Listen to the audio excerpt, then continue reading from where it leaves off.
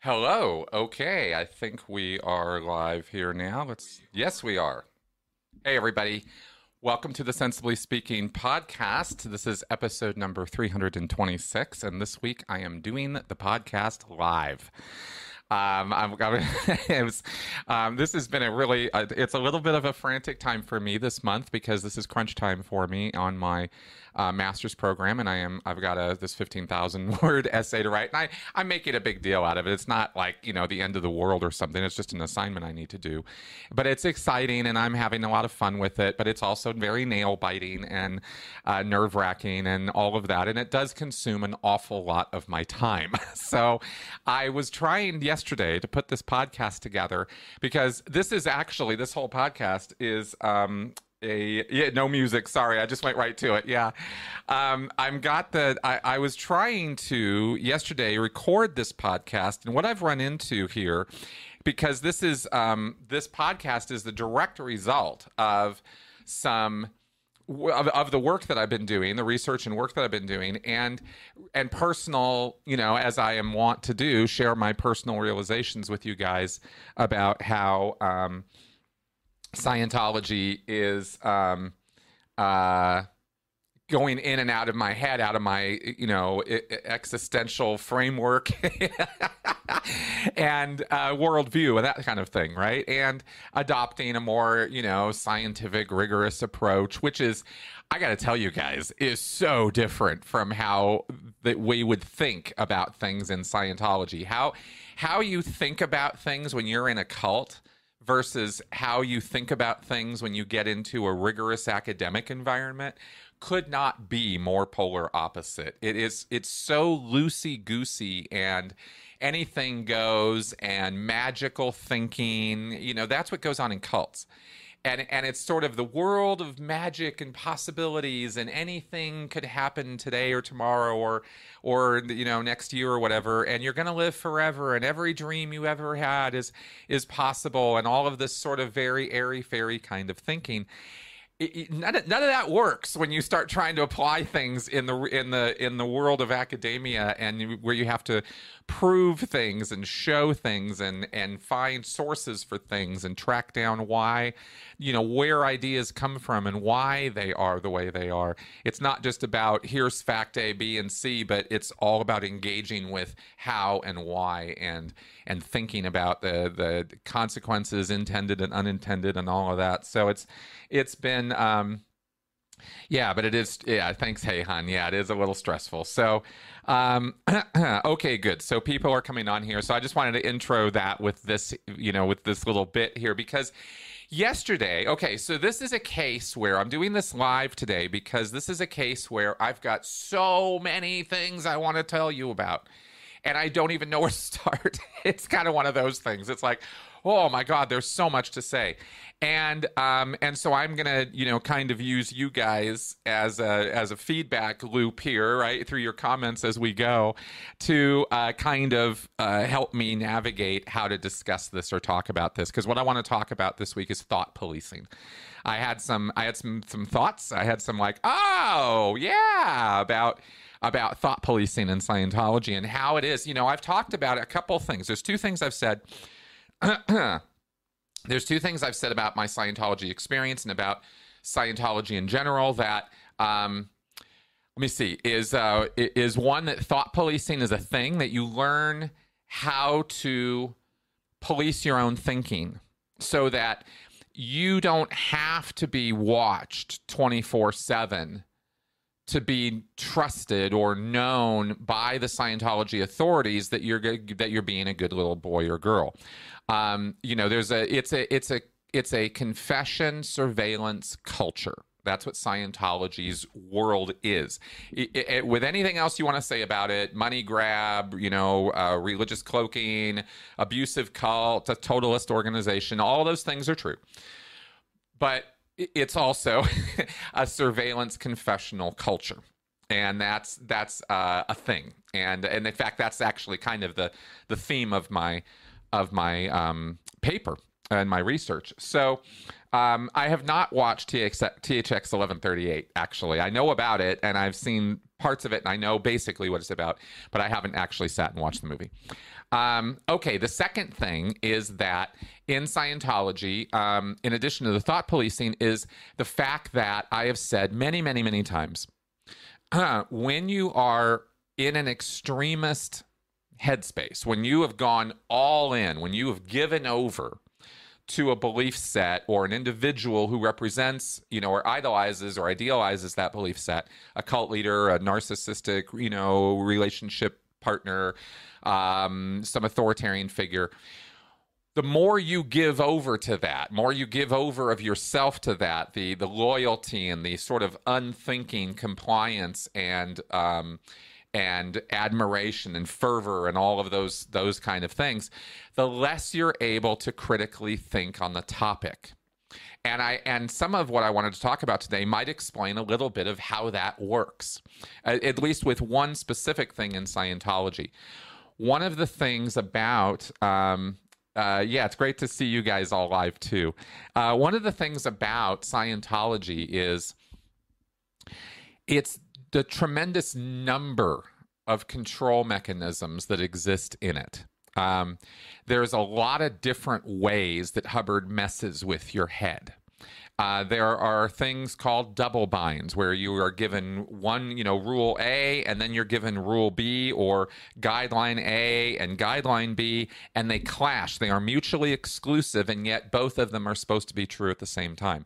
And this creates this kind of permanent sort of cognitive dissonance that you're always wondering, well, is it A or is it B? Or it's A here in these circumstances, but it's B in these circumstances, except when it's not.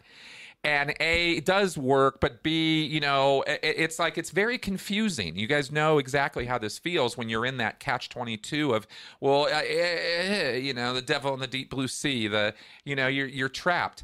This is just one kind of mechanism, and there are probably hundreds of double binds in Scientology. There is guilt. And that's what, the snitching culture. That's kind of what I meant by the confession surveillance culture is it's that snitching thing.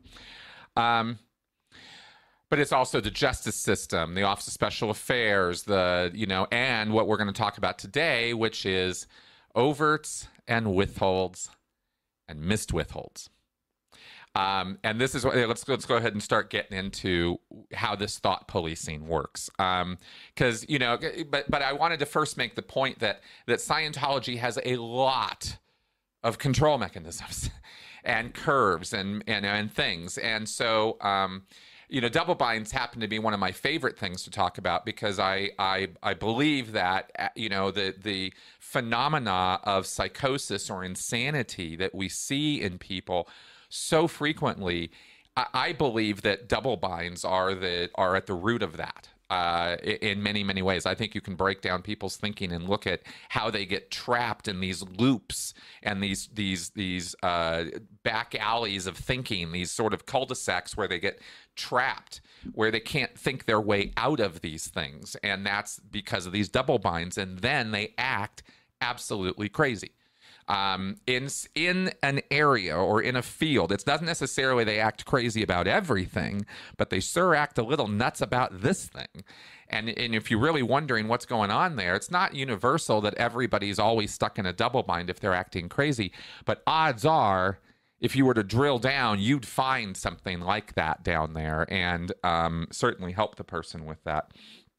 Okay, now, disconnection's another one, exactly. Okay, now, with overts and withholds, what these are playing on is guilt. Guilt is powerful. Guilt is, and how many times do I have to write up my overts and withholds? Hundreds.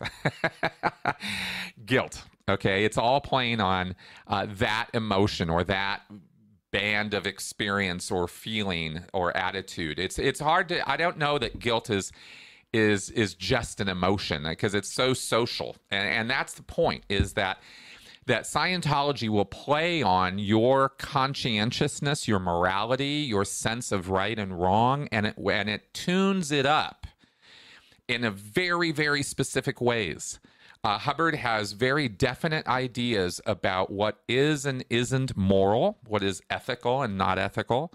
And he created a set of rules and guidelines and justice codes and a whole justice system to enforce his will. And the definition of ethics in Scientology is quite interesting because when you are in Scientology, you believe that there is nothing better or more holy or more wonderful for people than Scientology.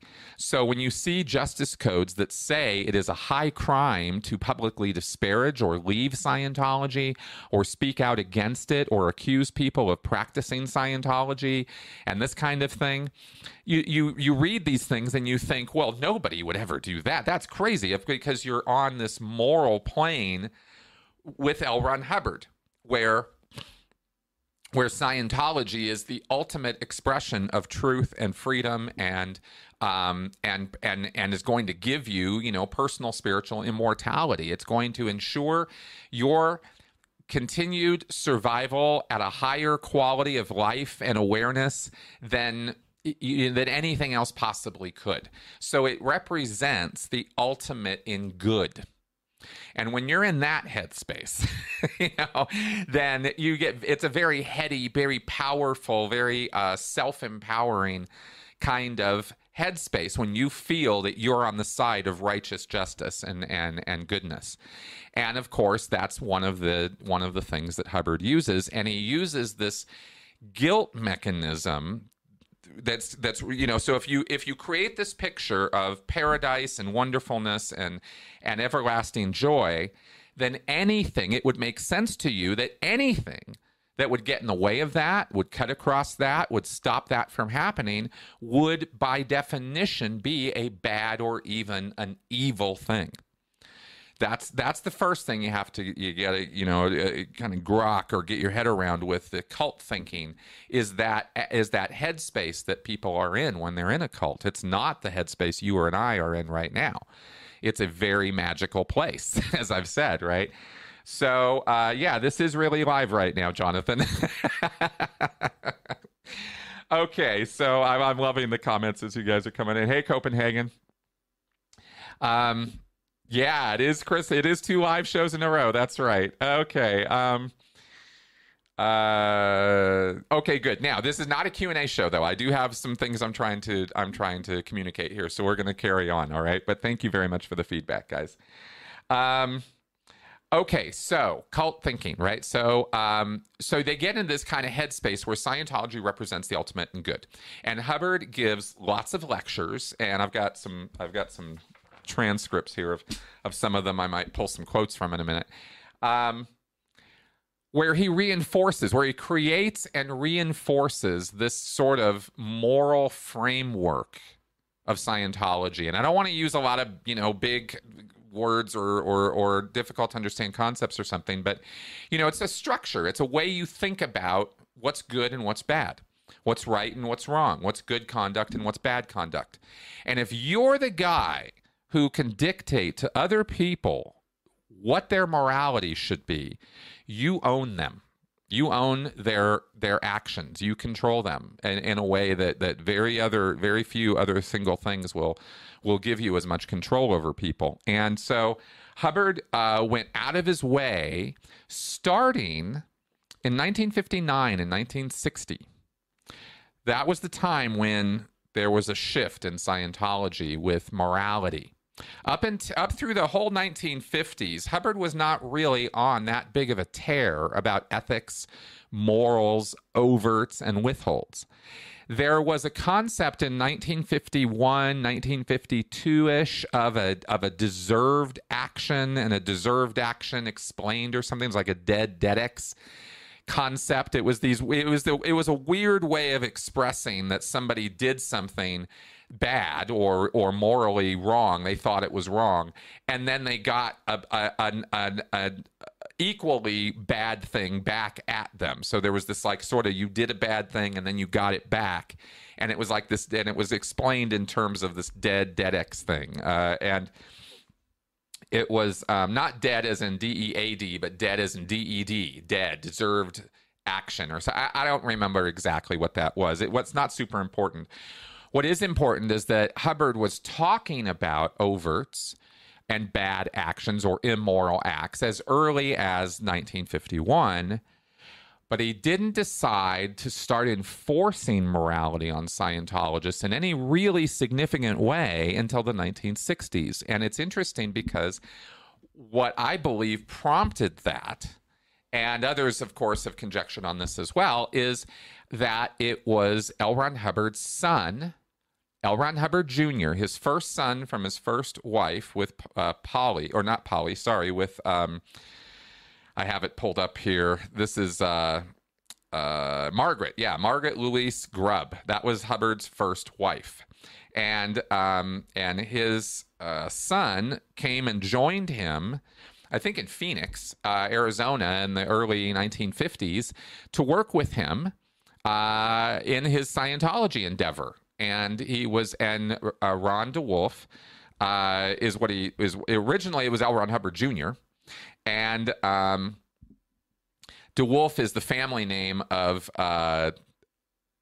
Anyway, I'm not going to get into Hubbard's whole family history here. Point is that L. Ron Hubbard's son was working with him through the 1950s until he took off in 1959. Late 1959, he left. He blew. And he had been working directly under L. Ron Hubbard. He, in fact, has been credited with having written pieces of the tech, like the TRs. They might have been, or the upper indoctrination TRs, might have been the brainchild of L. Ron Hubbard Jr., not L. Ron Hubbard.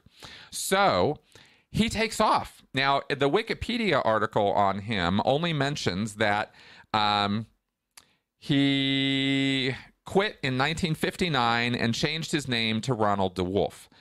And there was a lot of back and forth with him over the years after that in terms of claims he made about his father and stuff his father had told him about and had him do. And there's a lot of nasty stuff there, and it's very interesting.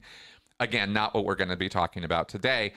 But the fact that he left, the fact that he blew, that it was somebody who was as close to L. Ron Hubbard's inner circle as you could get, his own blood, flesh and blood, right? His progeny, his son, disloyal to him. In the ultimate expression of disloyalty, a public leaving. And other people took off around that time too. There was a little bit of a thing, and Hubbard reacted very, very, very poorly to this. And his reaction, as you can guess, because Hubbard was such a vindictive guy, was to start coming down with much harder draconian controls over his Scientology following. Because suddenly L. Ron Hubbard realized that anybody, all the way up to his own son, could be disloyal to him, and he might not know what they're up to. And he needs to know what they're up to. He needs to know all about what they're up to if he's going to actually control them. And L. Ron Hubbard was all about controlling people. See, you and I are not. So it's hard for us to get into the headspace where somebody, like that's their thing, is controlling and managing and running other people's lives to a minute detailed degree because you're afraid of all these people because they're going to get one over on you. They're going to be disloyal to you. They're going to get you. And Hubbard had a very black heart, very black soul, and a very guilty conscience.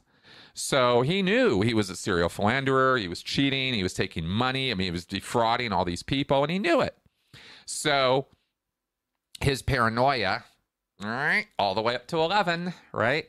Like things that go on in cults, everything gets revved up to 11. So, yeah, just checking out here. Yes, exactly. Okay, so Hubbard decides to go to town, and he starts, what's the word? Exaggerating the importance of the idea of responsibility. In 1959, 1960, responsibility and the state of OT starts becoming a thing. And he's not really talking so much about clear anymore as he's talking about OT. Now, clearing, anyway, that's a whole other thing. But clearing was important. But Hubbard started putting new guidelines in place at the beginning of auditing, and he started formalizing the auditing process a lot more intensively around this time period. This is the beginning of the St. Hill Special Briefing Course at St. Hill in England, 1960, 1961. And so he's revving up responsibility and this concept of overts and withholds. And he gives a lecture series in January 1960 called the State of Man Congress, which is probably the most listened to Congress in all of Scientology. It's like 6 or 7 lectures, L. Ron Hubbard pontificating on morality and on how if you do bad things to people and you know it, you've been a bad boy or a bad girl, that's going to stop you from going clear and going OT because you're stopping yourself, he says. You can't go to OT or you can't get to clear with a guilty conscience. Of course, L. Ron Hubbard would know, but, nobody was critically examining him that way. So he really started coming down like a ton of bricks on this concept of being a morally pure and upright person. And it wasn't about, Hubbard was interesting because he would put this out there and frame it as though it was the opposite of what the Catholics were doing or or organized religion does. He just lambasted them in the same lectures that he's breaking down and laying out Scientology's new codes of morality and how Scientologists need to be good group members first and good Scientologists, right? And that's how you be a good Scientologist, is you be a good group member. And that emphasis is important. All through. Oh, wow. Hey, thank you, Couch, for that super chat. Very appreciated. Yes, Scientology does have approved ways of phrasing things. Yes, the language in Scientology is very specific. And as far as, like I said, this isn't a Q&A. I can't get off into big questions that are off topic for this podcast. I want to stay focused on this particular topic. So if I don't answer your questions, that's why. Okay. But, oh, that's interesting. 1 second.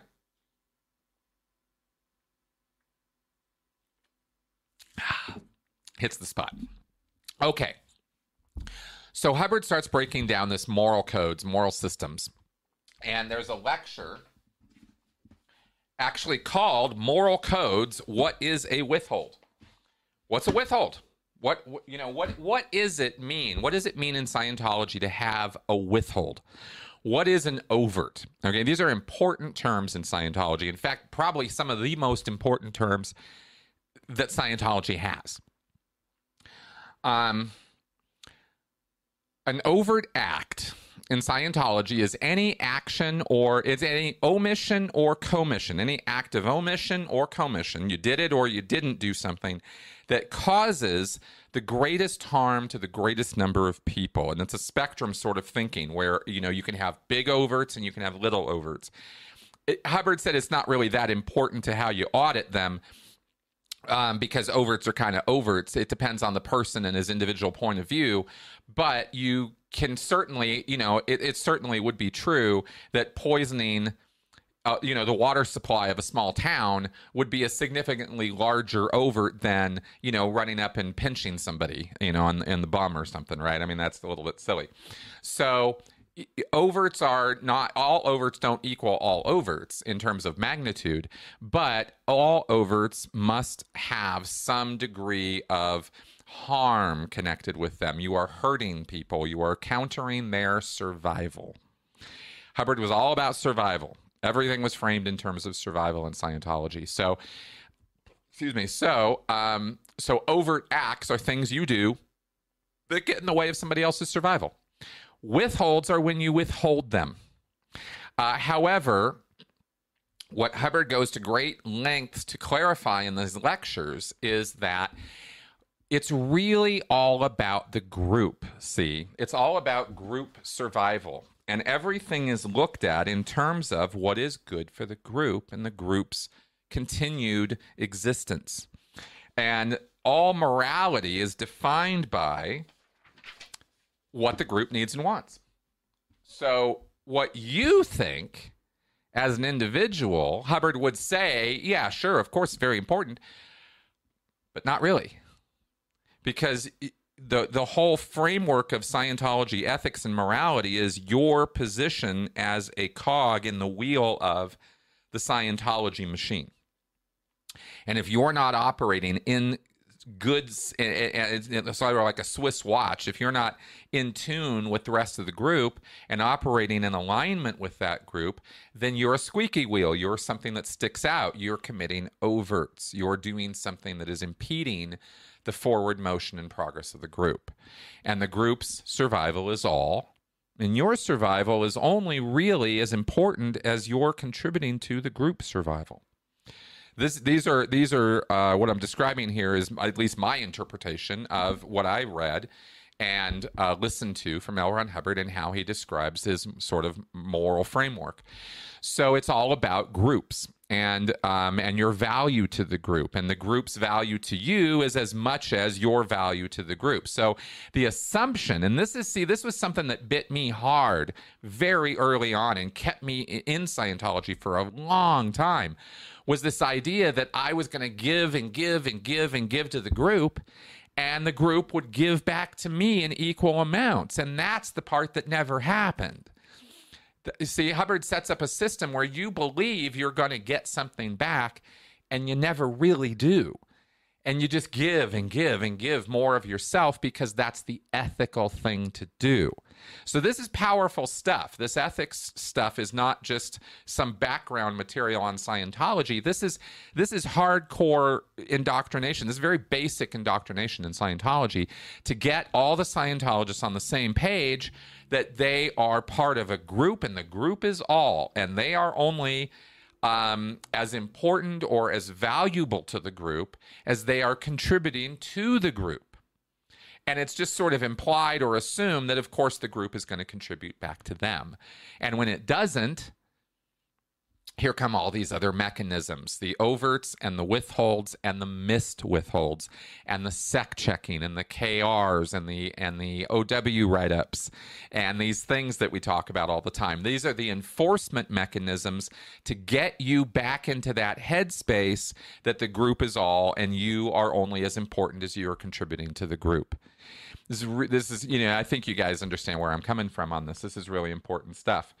So, yeah, exactly.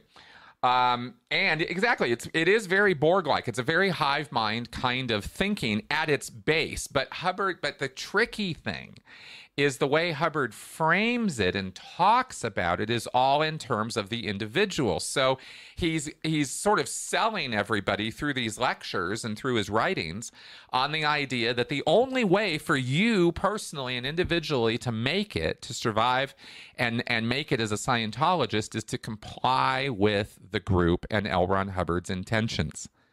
And this was of course, you can see this is a response to a bunch of people, including his own son, saying, hey, fuck you, L. Ron Hubbard. We're not so impressed by you and your morality and your frameworks and your Dianetics and your clears that never manifest and OT, which seems to be this fantasy, and all this rigorous crap that we're doing isn't really getting us the goals that you say we will get, so screw you. And he goes, screw me? No, screw you.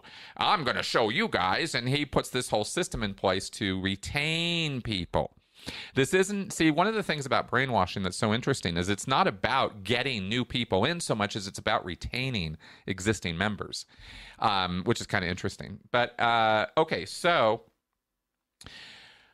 overts, withholds, and missed withholds. And it's the missed withholds part that I haven't gotten to yet that's the most important part of this whole picture. So guilt is a powerful motivator, as we all know. It's a powerful influencer. I can leverage you with guilt, and I can make you feel bad for you're not contributing enough, or you did a bad thing, and so you have to make up for it. In other words, it's tit for tat. It's that basic life equation of if we're out of exchange, if we're out of whack, if I've done something to you, you need to be able to do something back to me to even the score, but, to bring balance, yin yang. I mean, this is really fundamental thinking to how we look at what is justice and balance.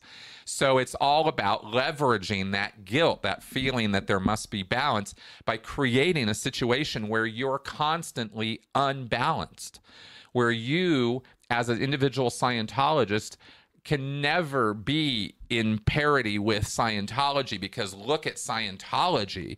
It's the most important thing in the universe. It is the one thing, Hubbard says, that is senior to all of life itself. Scientology actually is more important than life itself, because it explains all of life, Hubbard says, which of course it doesn't do at all, but he says that. So he's literally creating a subject matter, a thing that he says is way more important than you ever will be as an individual. So your value and worth is determined by how much you contribute to this thing. And Scientologists, one for one, buy into this. This is a very, very powerful motivator. And every time they start having doubts, or they start having second thoughts, or they start wanting to go off and do something of their own, even something as mild as going off to bowling or going to the horse races or something. Hubbard made direct examples of these things, these kind of social activities that people go get involved in, as other fish to fry, quote unquote. You know, they're off doing other things that aren't Scientology, and that's bad. That's wrong. They should be dedicated and focused only on Scientology, and this going to the bowling or horse races or off, you know, in some old women's sewing circle and this kind of stuff is exactly the kind of thing that is pushing you further into the mud. This is an expression Hubbard used all the time: getting pushed into the mud, getting suppressed. You know, you're doing that to yourself when you are not doing Scientology. Okay, so the number one way that Hubbard would leverage this guilt mechanism is by exaggerating the importance, really grossly exaggerating the importance of these incidents in time that Hubbard labeled missed withholds. Okay, so let's go ahead and get to that, because this is at the heart of the whole thing. A missed withhold. Okay, so you do a bad thing. Okay. Joe, hits Bill. And so now Joe has committed an overt against Bill. And maybe Joe and Bill are brothers. And so mom comes along, and Joe doesn't tell mom that he hit Bill. And Bill doesn't tell, either. But Joe's the one who committed the overt. So Joe now has a withhold. He's not telling mom, and he doesn't want to tell mom about this overt that he committed, because he knows that there will be trouble and he will get he'll get punished. So he's got a withhold. Very simple. You go sit down and write up the overt, or you go into a sec check and you confess the overt, or you go to your mom and you confess the overt, and you no longer have that withhold anymore, right? No big deal, because you're not withholding it anymore. So that's pretty simple. That anybody can see. Missed withholds are the trickier part. Missed withholds are not an overt, and they are not when somebody could have found out. It's a little different. A missed withhold is when somebody almost finds out about what you did, but they don't really find out. They make you wonder whether or not they know. With the case, examples are best for this. So let's say Joe hits Bill, right? And then he withholds it. Let's say at dinner that night, they're sitting there with mom and dad, and Joe and Bill are at the table, and Joe's not talking, and neither is Bill. And mom looks over at Joe and says to him, "Hey, how'd you get along with Bill today? How'd it go today? Hey, did you and Bill have fun?" And this makes Joe wonder, this question, an innocent question. Mom does not know about the overt. But this question sparks a curiosity, a wondering in Joe. Does she know that I hit Bill? Did Bill tell her, and now she's trying to get me to confess? Because he's got a guilty conscience. He knows that he did something bad, and he knows mom should know about it. But mom doesn't know about it, but maybe she does. Maybe she doesn't. I can't tell. that question isn't enough knowledge for me to tell whether mom knows or not. So it sets up this sort of, oh my God, does she know or not? Now, all of us have experienced this, right? You guys know what I'm talking about. Excuse me.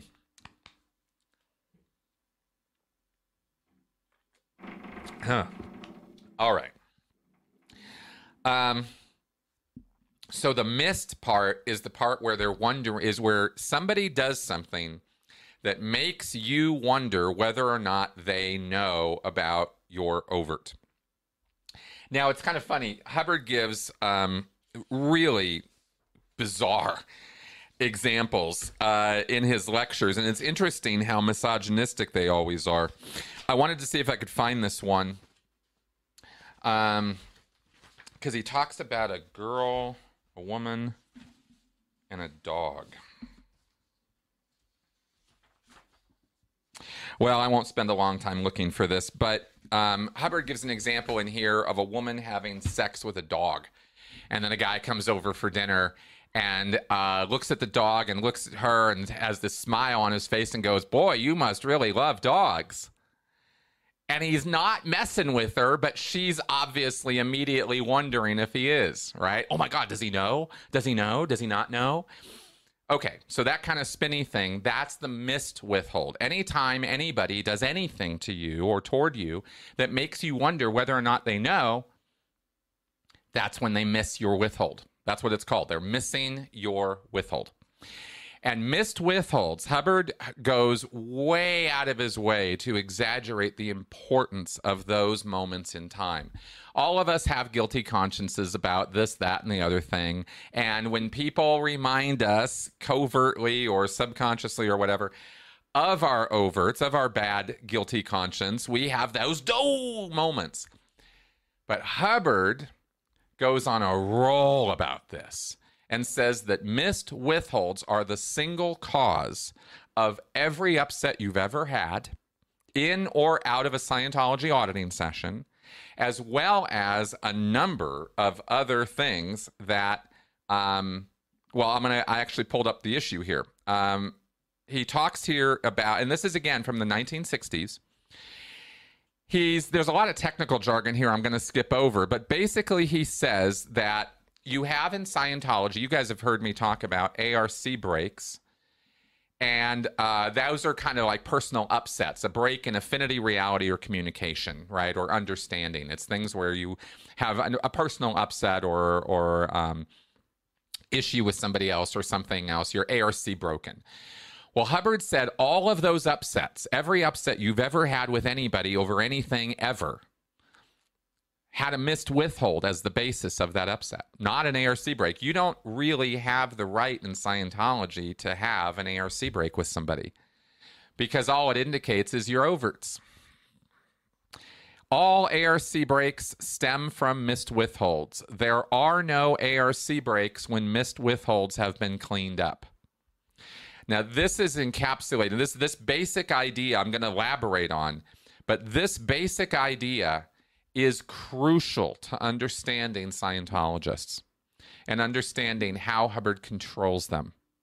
Because right here, he is saying any personal upset you have, any issue you have, any anger, antagonism, sadness, anything like that you have with another Scientologist, with the organization, with an auditor, with L. Ron Hubbard, with anything, only comes from your own missed withholds.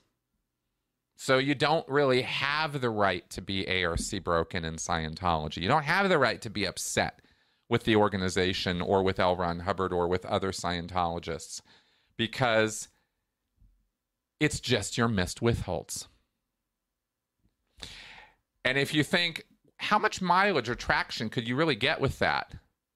You can get all the traction with it. You can get all the mileage you could ever imagine out of that. Because remember, people have guilty consciences. All of us do. We've all done bad things and we all know it. And so it's a perfect, evergreen, always usable mechanism of control. Guilt and leveraging guilt will always work if you know how to do it.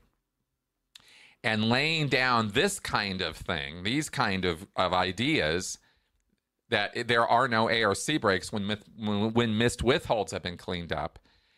If you can convince people that that's true, which it's not, but if you can convince them it's true, the world's your oyster, man. You have unlimited guilt leveraging potential at your disposal. And here are some of the manifestations that are handled by asking for and getting the correct missed withhold. Now, we'll talk about how you would go about getting missed withholds in a second, but here are the manifestations. There are 15 different manifestations that L. Ron Hubbard describes, all caused by missed withholds. So if this is happening, it's because of your missed withholds, which means it's because of at the basic of that is an overt, some moral transgression on your part. And remember, Hubbard was big on setting up this framework where your overts are group-oriented, are against the group itself. Those are the most significant, biggest overts you can commit, are against Scientology itself or against the organizations or against individual Scientology authority figures. Those are the most important overts because they're group-oriented. And if this group, Scientology, doesn't survive, you're not going to last or survive as a spiritual being. So you're dooming yourself through your overts against Scientology. Well, what kind of things are manifested when you are committing overts and have missed withholds, have accumulated, people missing your withholds? This is all in relation to Scientology auditing. Hubbard talks about this in the framework, or the context rather, of a Scientology auditing session. But Scientologists apply this information outside of auditing sessions too. So here he's talking about the PC, the pre-clear, the person who's being audited. Here are 15 things that will happen. 1, PC failing to make progress. How's that for a broad generality? You're not making progress in Scientology? You're not making progress in your auditing? You have missed withholds. We better clean them up. PC critical of or angry at auditor. So here you are at a session or in life, and you're critical. You're criticizing. You're carping. You're complaining. That's being critical in Scientology. Or you're angry at the auditor. If you're angry or you're critical, it is a missed withhold 100% of the time, not 99% of the time, 100% of the time. So if you're upset, if you're complaining, if you're fault finding, if you think the Scientology organizations or auditors or people have done something to you that is unjust, wrong, and you're angry about it, 100% of the time, it's because of your missed withholds. Again, this is powerful stuff. I mean, you might look at that and think that's nuts. It is nuts. But Scientologists accept that as an absolutely true thing. I did for years. We'll get to the effects of what this does to you in a minute. I just want to lay this out here first. Okay. Excuse me. Okay, you guys' comments are hilarious. I'm not going to talk about the Hare Krishnas right now, guys. Okay. Number 3, PC refusing to talk to auditor. Oh, you won't talk? It's because of your missed withholds. PC attempting to leave session. If you get up in an auditing session and want to leave, or, and we'll get to even more, like you want to leave Scientology in whole, it's because of your missed withholds. It's not because of anything else. It's because of your missed withholds. PC not desirous of being audited, or anybody not desirous of being audited. Oh, you don't want auditing? It's because of your missed withholds. 100% of the time. PC boiling off. Now, this is an interesting one because this means in session you actually start going unconscious or falling asleep or just dozing off.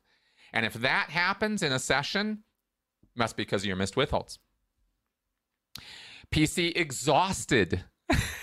Oh, you're tired of giving up all these withholds? It must be because you have more withholds. PC feeling foggy at session end. Okay, so you got to the end of the session. You're like, I don't feel good. I'm feeling a little out of it, feeling kind of foggy. Must have missed a withhold. Let's find out what it is. Okay, there's dropped havingness, which is a pure Scientology invention. I'm not going to get into that. PC telling others the auditor is no good. So the auditor finds out one day that his PC is running around telling people that the auditor sucks. Missed withholds. PC demanding redress of wrongs. PC demanding redress of wrongs. Anyone, anywhere, ever accusing a Scientology auditor of wronging him, of doing something bad, harmful, ill-advised, well, clearly this pre-clear has missed withholds. See, it's not the auditor, it's the pre-clear. PC critical of organizations or staff. Missed withholds. People critical of the technology. Lack of auditing results. Oh, you're not getting any results in your auditing? Well, it must be because of all of your missed withholds. You've got moral transgressions you haven't gotten off, son. You better get in there and start confessing, because you're not going to get any results in auditing until you do. And finally, PC unwilling to tell others about auditing. So, you don't want to talk about your auditing? You don't want to tell other people how great Scientology is? Oh, must be your missed withholds. Yeah, it's that nuts. Okay, I hope I'm getting this across. In short, the bottom of ARC breaks is a missed withhold. ARC breaks don't cause blows, sudden inexplicable departures. Missed withholds do. See, Hubbard's basically providing a justification, a rationale here to do anything you want to a pre-clear. And if they complain, fault find, are critical, don't want more auditing, don't want to talk to you, are feeling exhausted, are trying to leave, it's because of their missed withholds. Only. And when you're in this situation, and you don't necessarily buy into it right away, they're going to keep on you about this until you do. And the really tricky, insidious, horrible part about this is everything I've just laid out for you here is exactly what L. Ron Hubbard says. I'm reading from the scriptures. He applies this as though this is 100% universally true 100% of the time, which it's not. But the way that it hooks into Scientologists and that they buy into this is the psychological reality that when you give over, when you confess to something that has been on your conscience that is causing you, to feel bad, you do feel better. Honesty is the best policy. And when you confess to somebody who is listening to you, is compassionate, is tolerant, is empathetic, then it feels good. And you feel so much relief from getting, from unloading, unburdening yourself, that all those earlier upsets or those earlier, resistance to giving off that overt or giving up that, giving that confession, it doesn't seem like a big deal anymore. It's like, oh, I'm so relieved now, right? That it sort of bypasses all that other stuff earlier, and you don't stop and think, well, wait a minute, he locked me in this room and forced me to tell him this. Is this really something I gave over freely and of my own free will, or is this something I was forced into? You don't really think about that because the relief of having told somebody makes you feel like, oh, I guess everything Hubbard said was right, and so therefore I am full of shit, and the next time I start feeling critical or upset or that I want to leave, it's just my missed withholds, see? And that's kind of how you end up getting hooked into this and buying this, is it's right on the edge of something that is true, which is, the guilty conscience and the relief that we experience when we give that up. So It's not true that every time you want to leave, or every time you're upset with somebody, or every time there's a difficulty, it's because of your missed withholds. But Hubbard can get away with saying that and give enough little instances of times where a person feels some relief, which is a perfectly normal, organic, psychological response to getting off, a moral transgression. He takes advantage of that to leverage that guilt in the future, to keep it there as a mechanism so he can always leverage that against you, so he can always control you with your guilt. I hope I am making sense here with all of this. Because these are very tricky things. It's, this is one of those very, very powerful mechanisms because it's so closely aligned with true things. And those are the most powerful kind. It's, when you're just making stuff up out of whole cloth, it doesn't have the same kind of power as when you can take something that is true and just throw a curve into it. And this thing about missed withholds is probably one of the best examples of that in Scientology. Now, over time, of course, what ends up happening with this, between these two sort of things that Hubbard has created, this moral framework that the group is all, and that your overts are determined by your value and actions to the group, that's on one end, and then you have this exaggerated importance on missed withholds. And that whole list of the 15 manifestations of missed withholds. So what happens is, if you accept this as true, if you believe this to be true, then you start policing your own thinking. Oh, every time I'm critical, that means I've got a missed withhold, which means it's my own overts. Oh. Well, that means every single time I ever have a critical thought about anything, it's my own overts, that's all. So I shouldn't be critical. I shouldn't have critical thoughts. I shouldn't be paying a whole lot of critical attention to Scientology. I should just be doing Scientology and learning Scientology and complying with Scientology. Because Scientology has my best interests at heart, of course, and L. Ron Hubbard would never lie to me. So anytime I'm finding fault with the organization or having a problem with it, I guess that means that that's just on me. That's my problem. That's my issue. That's not the church. That's me. Oh, wow. Okay. Yeah, exactly. Why are you nattering, right? Anytime you natter, and natter is a term in Scientology for critical complaining or fault finding. Oh, he's nattering. Well, you can't natter in Scientology. Anytime you're found nattering, you have missed withholds, you better go right up your overts. And this is why in Scientology sect checking and confessionals, they actually go out of their way to pull every instance when somebody missed the withhold too. Not just what did you do and when did you do it and how did you do it, but who almost found out about it, who missed it, and what did they do to make you wonder whether or not they knew. I mean, Hubbard incorporated this into every level of Scientology. So it's an integral part of the auditing process to reinforce this stupid idea that every time somebody misses your withhold, that's really important. That's a very, very important event in your life because it's causing you to be critical and want to leave and be out of sorts with people and have ARC breaks with them and not make progress in your auditing. I mean, look at how powerful this mechanism is.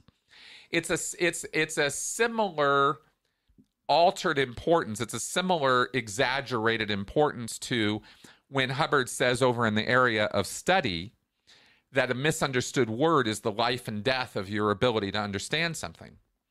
Right? He says if you don't understand the words, you'll never understand the tune, and therefore you'll never understand anything. So it's all about understanding each individual word. Well, true enough, you should understand the words you're reading, but that's not how you teach people things.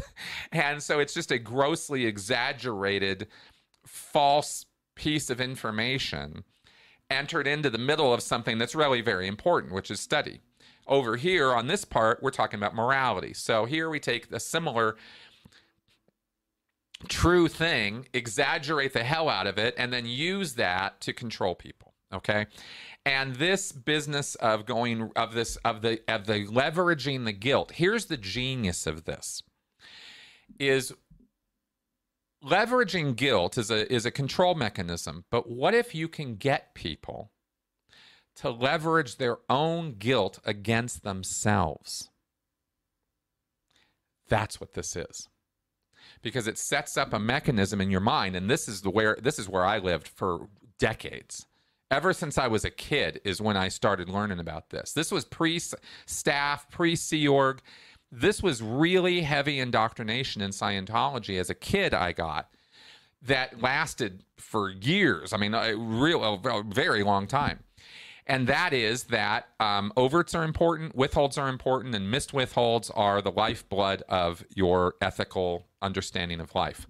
And so I was thought policing myself from a very young age, because if I felt critical or upset or, whatever, it was back on me. It was always a mirror. And what this does is it opens the door for you to become basically everybody's walking mat. I mean, people just walk all over you all the time because you don't fight back. And why don't you fight back? Because you think that every time you have a problem with somebody else, it's because of you. It's because it's my missed withholds. It's my overts. And so you just set up a situation where it's constant. You're on a constant reflexive, everything is coming back to you. Does that make sense? I hope that makes sense, right? Like every bad thing that happens, or every bad thought or idea you're having, it's all coming back to you. And then when you combine this with the third piece of indoctrination in Scientology, which is that you are always responsible for your own condition. It is never somebody else's fault what situation you're in. You're the one who caused it. You're the one who brought it about. Therefore, you're the one who's responsible for it. You put all those three things together, and you've got a total recipe for introversion, anxiety, depression, because everything comes back on you, right? And nothing is on the group. Excuse me 1 second.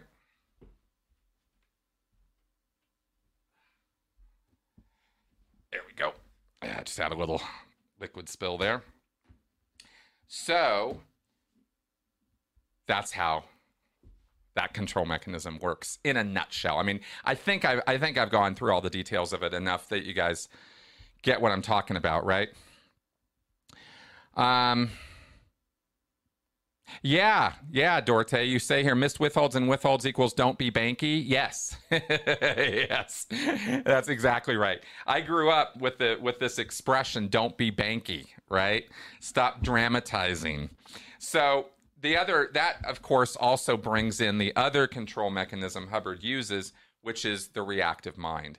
That's kind of a whole other thing that also enters into this whole picture, but that's a separate thing. I really wanted to harp on with this episode was this thing of missed withholds, because it was the thing that created this sort of machine in my mind, where this sort of filter, cognitive bias, I guess you could say, where every time I was critical, every time I was upset with somebody, every time I had a problem or issue, I was pushing it back on me.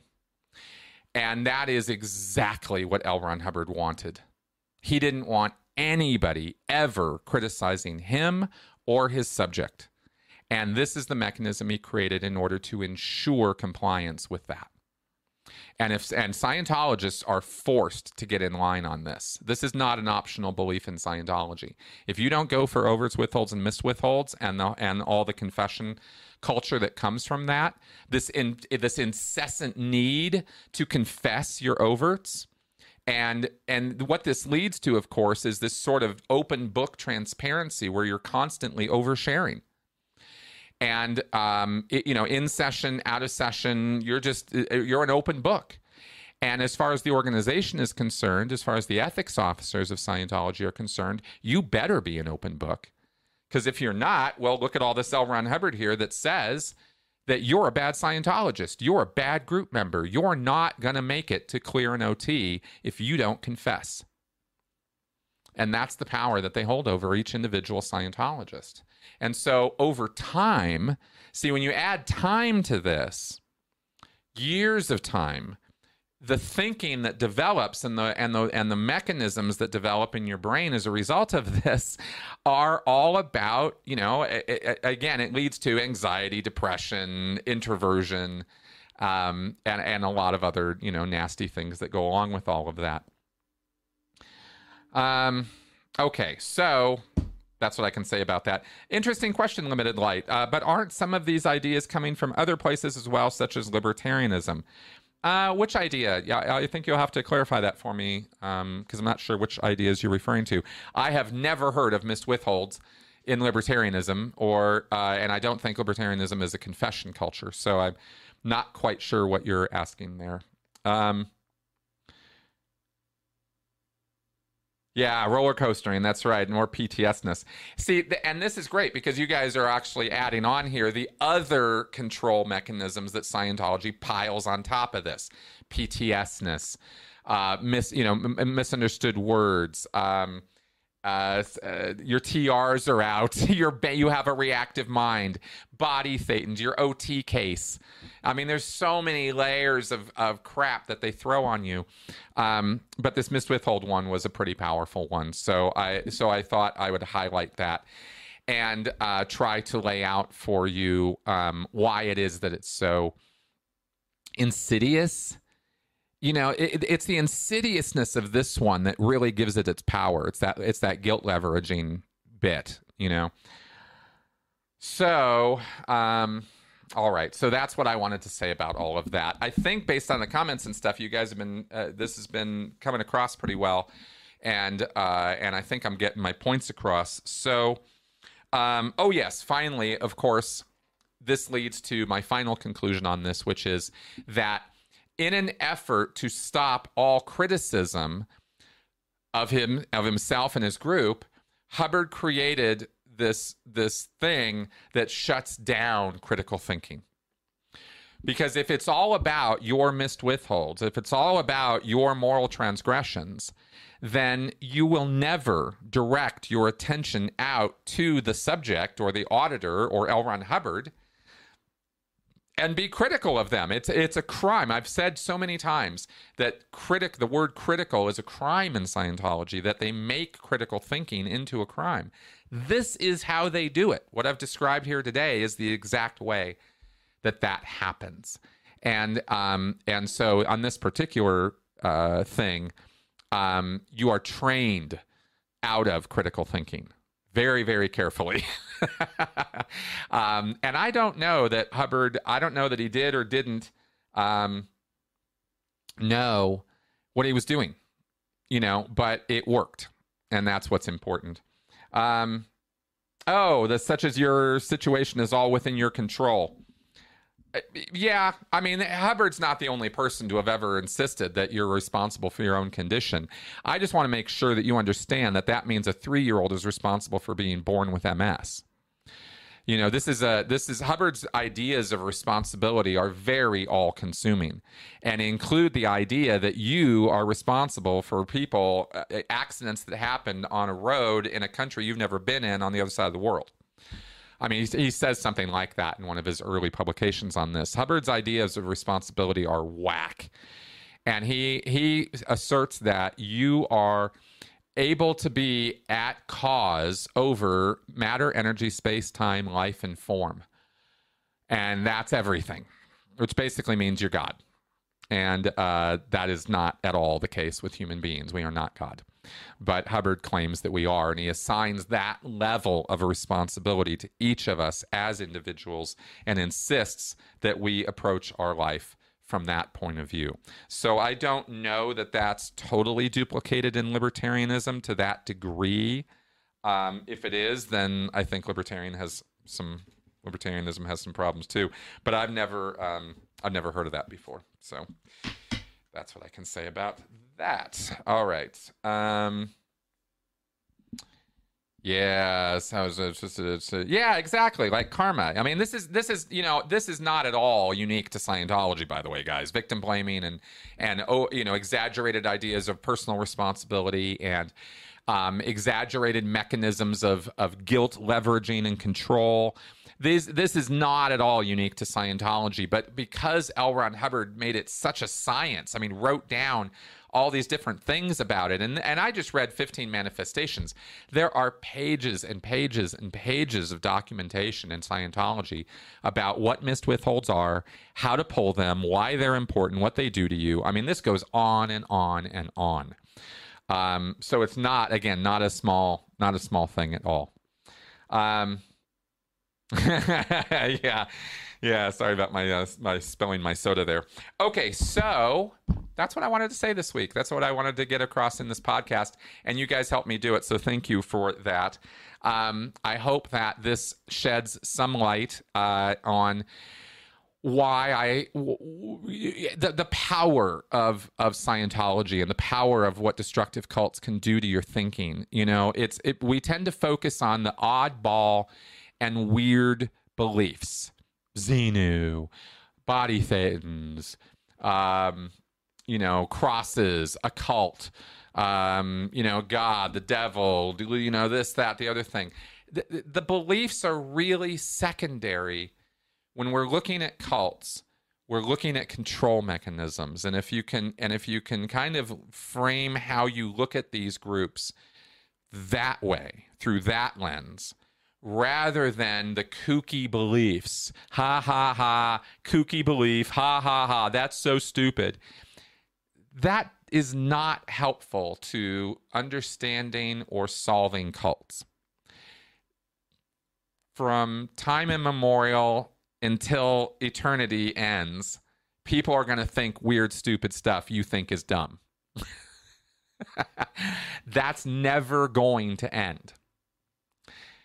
We don't have to abuse each other about those weird, kooky beliefs, though, and that's where the culty stuff comes in. So I got to highlight that. Got to put some importance on that.